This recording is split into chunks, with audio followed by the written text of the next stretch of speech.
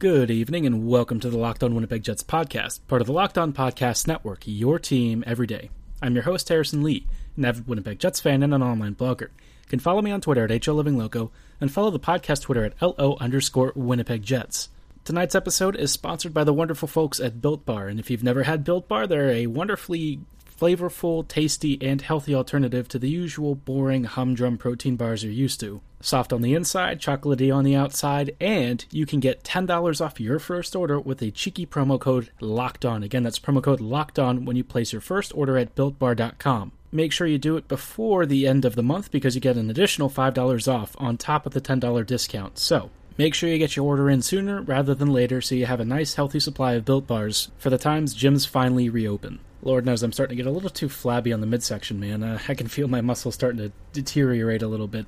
I can't wait to start actually getting some real workouts in. Speaking of real workouts, I thought I would talk a little bit, the first part of this episode, talking about the NHL's new plan to relaunch, because it sounds like from all the discussion and chatter that's been hitting the social media airwaves and everything, the NHL is very likely returning sometime around the end of July or early August. I think August is looking more like it because the NHL has basically said that training camps are not going to happen before, I believe, July 10th.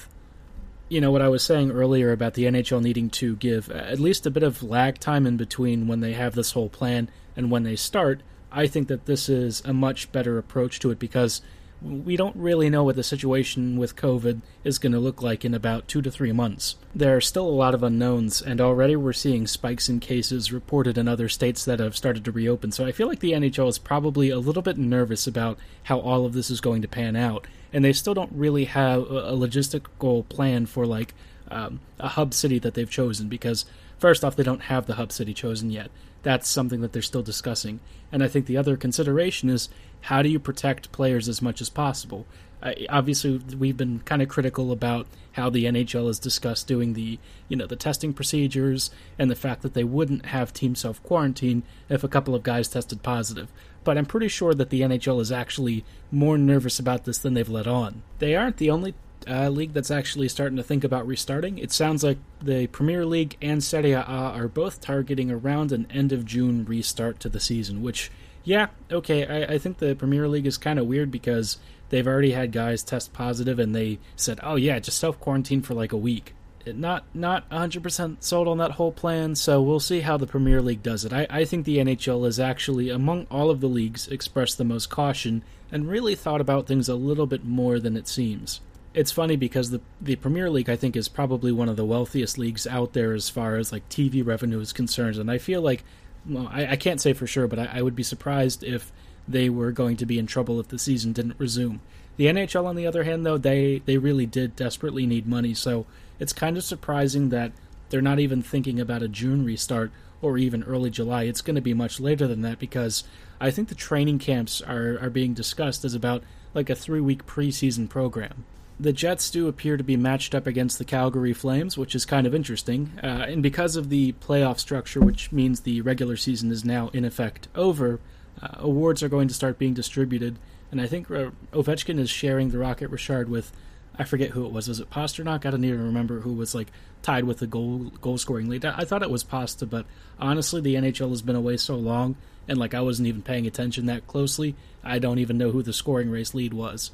Hellebuyck, though, is most certainly going to be the Vezina winner. I mean, he didn't have the most wins in the league, but he was actually second in that category, and he also had the most shutouts, which, I mean, those are just really base-level statistics that don't actually mean all that much in the grand scheme of things, but people tend to love them, and a lot of Vezina winners can kind of pin their hats on their whole, let's just say, their goal or goaltending record, which people just look at wins, and that's how they judge them. I'm not really thinking about things like context and what those wins actually signify. In reality, Hellebuyck's win total being like second or third in the league is pretty nuts when you consider just how bad the Jets' defense is, and I think most people are actually keenly aware that Winnipeg's blue line was, shall we say, suboptimal. So, I think Hellebuyck really doesn't have any competition, although I did find it super funny. Bardown tweeted something the other day, and I kind of lost my crap a little bit because it was, who deserves to win the Vezina? And they had like Ben Bishop and Andrei Vasilevsky and Tuukka Rask as their 3 image frontrunners. I'm like, seriously, man?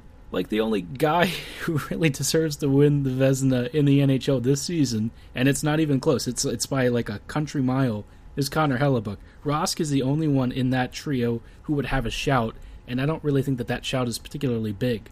But, Bardown probably doesn't pay that closely attention to, Winnipeg Jets and Connor Hellebuyck being an amazing stud for Winnipeg. So, what can you say? It's just one of those things that you kind of shake your head and move on.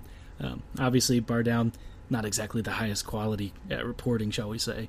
I'm sure that they were trying to troll or something, because I can't imagine not having Hellebuyck as, like, the leading candidate to be the Vezina Trophy winner when you think about just how bad this Jets team was and how far they've come under Hellebuck's tutelage this season. The next couple of months, though, are going to be prep time, getting the Jets ready for the postseason, I guess, because it's going to be sort of weird. There's this whole play-in round-robin thing that the NHL is doing, and obviously Winnipeg is in the play-in, I guess, extra team stage where they have to kind of earn their way into the postseason, which is a funny concept when they didn't really earn their way in the normal route. But honestly, I think that the Jets played well enough to, of the teams that got that extra slot, I don't think that people could really complain about them getting in. Montreal getting in, okay, yeah. You do have a point about them kind of sneaking in and maybe not really deserving a spot, but Winnipeg, I think, was really on the fringe and cusp of doing it, and if they had the rest of the season to work it out, they probably would have made that final wildcard spot. Calgary's going to kind of be a weird challenge. I think that the Flames are, well, I wouldn't say that they're a great team, but they're one of those squads that has given the Jets trouble before, in part because they have an ability to counter really quickly and apply a lot of pressure, but I don't really know a whole lot about the Flames this season. They're sort of a strange team, like a bit of an absent question mark in my mind. Any time that I've seen them this season, which admittedly was not a whole lot, but like all of the stuff that I've seen from them and from people who have talked about them, the Flames are just kind of a mediocre team, and there's just a lot of inconsistency in their squad. Goaltending is definitely going to be something that I think they're going to struggle with. And if they already have a goaltending mismatch, which if Hellebuyck is in his prime form again, most definitely is a mismatch, then Calgary might be in some trouble. It won't be a sweep, but I think Winnipeg could do it in 6 games or less. I think it's not going to go the full distance, and I wouldn't be shocked if Winnipeg even went 4-1. Although I just said 4-1, and I'm actually not sure if it's a full 7-game series. I have to do a little more research into the whole structure, but either way, I'm pretty sure the Jets are going to win that series no matter what the length is.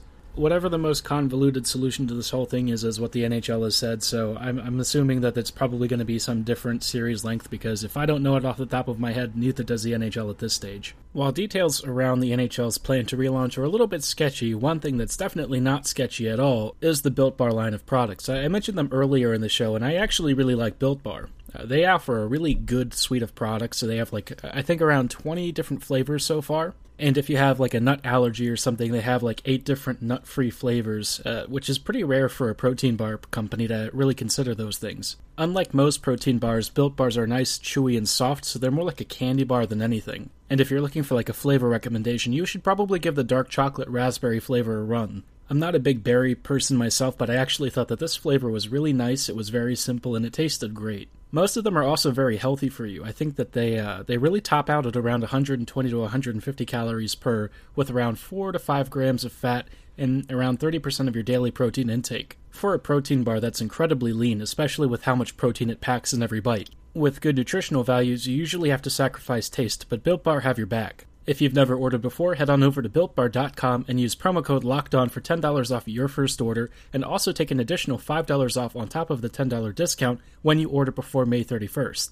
Again, be sure to use promo code LOCKEDON for $10 off your first order, and also make sure that you order right now for an extra $5 off. For the rest of the show, I thought it'd be kind of fun to do 2 things. One, this week's theme is a moment back in time, where we sort of recap something that happened and where we were in the moment, what we were feeling, what we were thinking, and I thought because we were doing a draft recap sequence, talking about 2016's draft would be a fun place to start. And then after this, for those of you who are also watching international football, you're probably looking for a Bundesliga team to support.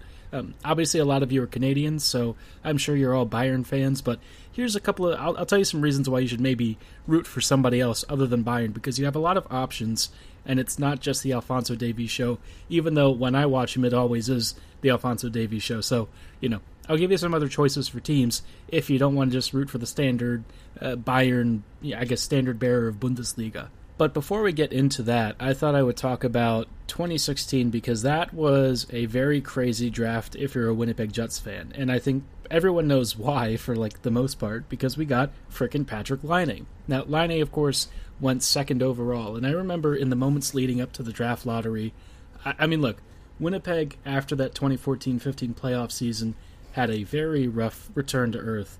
And it just...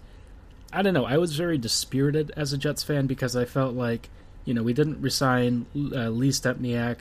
Most of the team's extra guys departed, like Yuri Tolusti. I forget if he stuck around or if he left.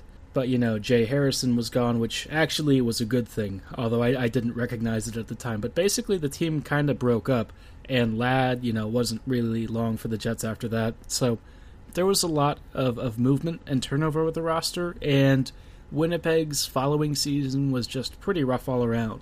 I think they finished in the bottom 10, but I don't exactly remember what position. It might have been 24th or 25th or something. So the Jets had an okay-ish shot at a lottery pick, but certainly not top 3. And then the draft lottery order started to be announced, and I remember sitting there. I think I was at a Caps game because I think Washington was playing Pittsburgh at the time in the second round, and of course, every time the Pens and the Caps play, up until 2017-18, we all knew what would happen. And of course, in that game, Washington again lost. I think it was a 2-0 loss or something. But I was sitting there watching on my phone, not even paying attention to the game, which hadn't, I don't think, started at that point, because they were doing the draft lotto first. And I'm sitting there staring at my phone, thinking, no, there's no way. There's no way that this is going to happen. There's no way that Winnipeg is going to win a draft pick, especially a lotto pick. There's no way. There's no way Winnipeg is picking in the top 3. And then it happened. And I think I actually shouted really loudly. I said something like, yeah, super loudly. And I was standing or even sitting, I think, in the stands in one of the upper decks. And to no one in particular, I remember yelling, we got one. We got one. And I don't think anyone understood what I was saying we got one for, but I was out of my mind. I thought it was the most amazing thing. I could not believe that Winnipeg had a shot at somebody amazing. Now, at the time, the conversation was between Patrik Laine and Jesse Puljujärvi, and I think everyone pretty much knew that if Laine was going to be on the board instead of Austin Matthews at number 2 overall, the Jets were going to take him. Winnipeg had a list of players if, they had won a lotto pick, but most people kind of assumed we'd be closer to 5th or 6th overall. Once the lotto pick thing became a reality, though, there was no question of who the Jets should take, and it wasn't really a hard decision. Winnipeg saw Patrik Laine, and they said, yep, he's going to be our next franchise Finnish flag bearer. This was the guy who was going to be a sensational return to form for a team that had been missing a star player to plant some kind of identity around since the Solani era. Now, to some degree, I feel like that particular thought process is maybe a little bit unfair to who the Jets were, because I feel like their identity before Laine was sort of a rough and tumble, gritty, underappreciated and underrated team. We had Byfuglien, Ladd, Little, Wheeler, and Wheeler was arguably one of the best NHLers at the time. But there were a lot of unsung heroes like Enstrom and a couple of other guys, and eventually Matthew Perreault, of course, would become very famous, and then there was the 20 games of Lee Stempniak. So I think Laine was really a paradigm shift for the Jets. Ehlers was starting to show his true colors, and Kyle Connor would not be long after that. And here comes Patrik Laine, somebody to be part of this new future core, which would arguably start around Mark Scheifele. Laine heralded a new era in Jets hockey, and I think that it's pretty obvious that he was really a standard bearer for what was to come. But in that same first round, Winnipeg also got Logan Stanley, and I really feel like the fact that the Jets traded up for that pick and who they drafted there really kind of set the stage for two different philosophies. You have Laine, who's the bleeding edge of young talent and a modern NHL goal scorer in the mold of somebody not necessarily Alexander Ovechkin. I think that he's a very different player, but something akin to that.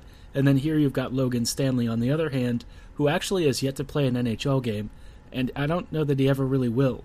But, he's a big, tall, sturdy, tall, thick, physical defenseman who actually has an okay shot, but he's not the kind of player that I think most modern teams are looking for in high-end defensemen.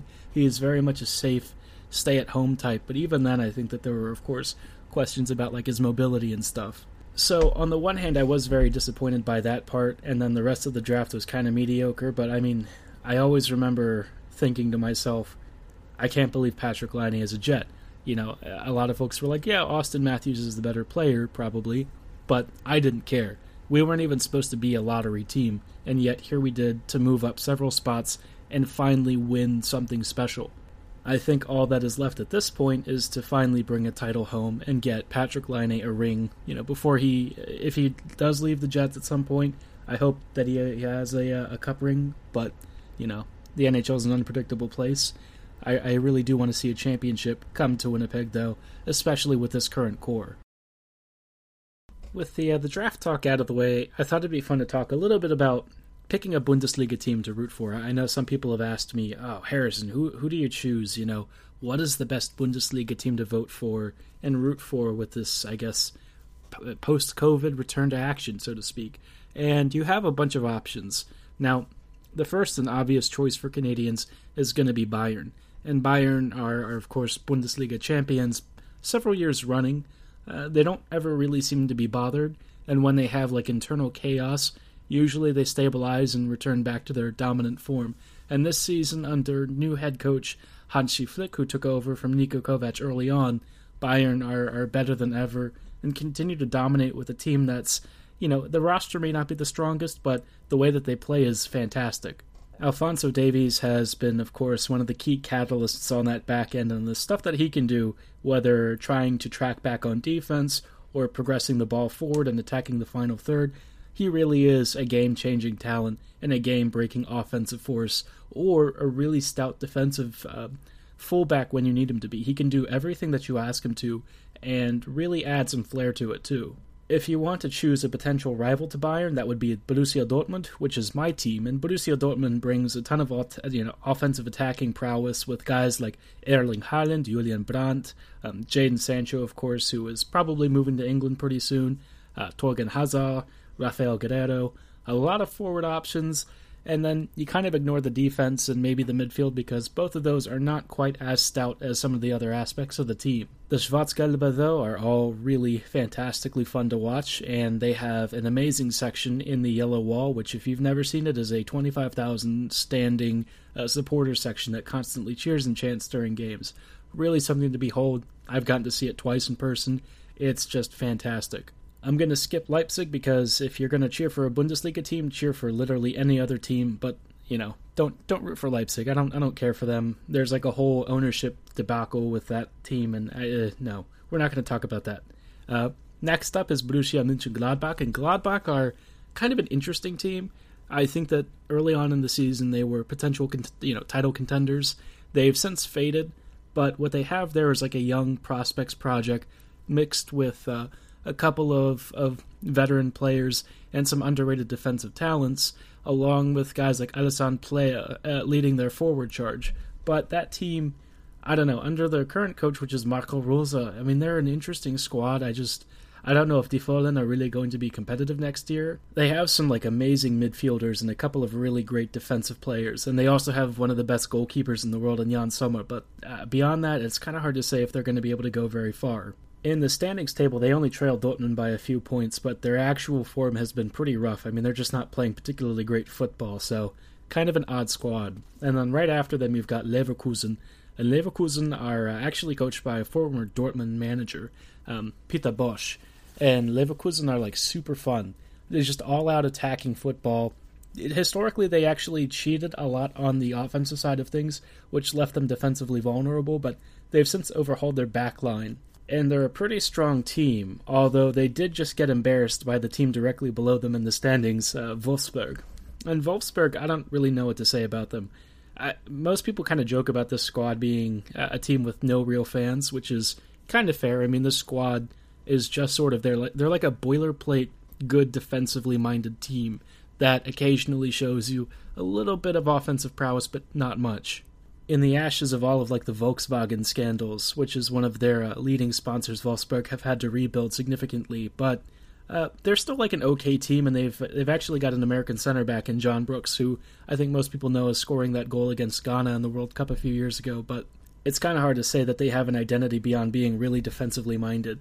Hoffenheim, another team in the similar boat, not really sure what to say about them. Their ownership team, under, I forget what his name is, but they kept calling him some very not nice names, which I think is really funny, because he's one of those, I guess, kind of corporate big money owners. And Bundesliga fans are always very much about more community ownership rather than like these big rich people coming in. So Hoffenheim are just kind of like a mediocre team themselves. I mean, outside of their ownership team, there's nothing really remarkable about it. I think that they have a couple of talented players. There's like Belfodil and a few others, but not really interesting. The team that's after them is Freiburg, and Freiburg are a really curious squad. They're like the little engine that could year in and year out. Under Christian Streich, who's like one of my favorite managers, they've managed to keep up in the top rungs of the Bundesliga and kind of hang around a lot longer than they have any right to. Freiburg have like no money, but Streich has done like a masterful job of keeping this team very defensively composed, and occasionally they actually have some offensive chops in guys like Grifo and Waldschmidt, which, if you've never seen them play, they're actually pretty exciting players. Defensively pretty stout, but occasionally they will have lapses, because again, this is a cheap team. They don't have a lot of money. Next up are Borussia Dortmund's most hated rivals, Schalke, and Schalke are disappointing to say the least. This is a team that for a long time used to be a very feared and revered squad, especially in German football.